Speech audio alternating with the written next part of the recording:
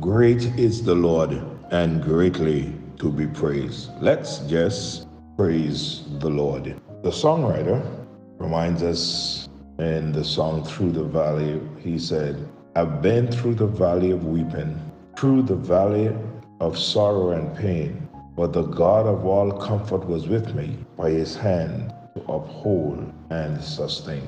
As the earth needs the clouds and the sunshine, so the soul needs both sorrow and joy. And when God puts his gold in the furnace, he intends all its dross to destroy. As we travel through life's shadow valley, the fresh spring of his love ever rise, and we learn that our sorrows and losses are all blessings God sent in disguise. So I'll follow wherever God leads me. In the darkness, his word lights my way. I have proof that the Lord can give comfort and his grace can give strength for each day.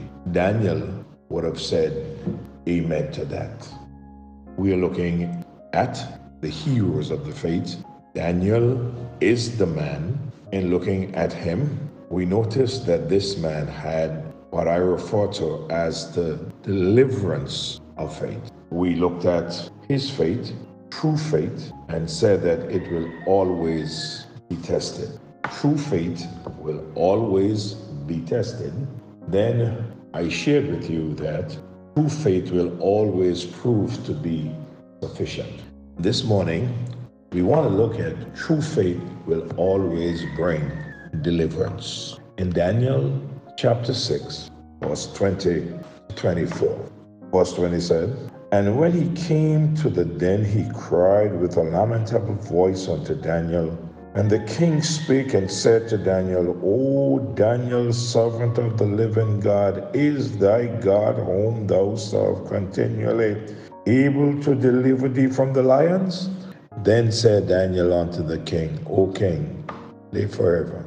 My God had sent his angel and had shut the lions' mouths, that they have not hurt me. For as much as before him innocence was found in me, and also before me, O king, have I done no hurt. Then was the king exceedingly glad for him, and commanded that they should take Daniel up out of the den. So Daniel was taken up out of the den, and no manner of hurt was found upon him, because he believed in his God. And the king commanded, they brought those men which had accused Daniel, and they cast them into the den of lions, them and their children and their wives. And the lions had the mastery of them, and brake all their bones in pieces however they came at the bottom of the den. True faith will always bring deliverance. The power that delivered Daniel was God's power. When Daniel was in the den, someone else was there with Daniel and the lions. In verse 22, Daniel said, My God had sent his angel and had shut the mouth of the lions, that they have not hurt me. Wow, what a beautiful ocean to look at this morning. God angel was in the den with Daniel, who is God's servant. In the book of Psalms, chapter 91, verse 11 to 13, the Bible says, For he had gave his angel charge over thee, to keep thee in thy ways. They shall bear thee up in their hands, lest thou dash thy foot against a stone. Thou shalt tread upon the lion and the adder, the young lion and the dragon shall thou trample under feet. Yes, he shall give his angel charge over thee. When Daniel was in the den of lions, God made sure that he was not there alone. In Hebrews chapter 1 and verse 13 and 14, the Bible says, But to which of the angels said he at any time, Sit on thy right hand until I made thy enemies thy footstool? Are they not all ministering spirits sent forth to minister for them who shall be heirs of salvation. Yes, angels are ministering spirits, and God sent his angel with Daniel to minister unto Daniel. And not only Daniel, from time to time, God sent his angels to minister unto you and I also. Question: can God still send angels to deliver us when we are in places of danger? Yes, he can. But what is even more important, he can deliver us with the angel of his presence. Isaiah reminded us in chapter 63 and verse number 9. He said, "In all thine affliction he was afflicted, and the angel of his presence saved him.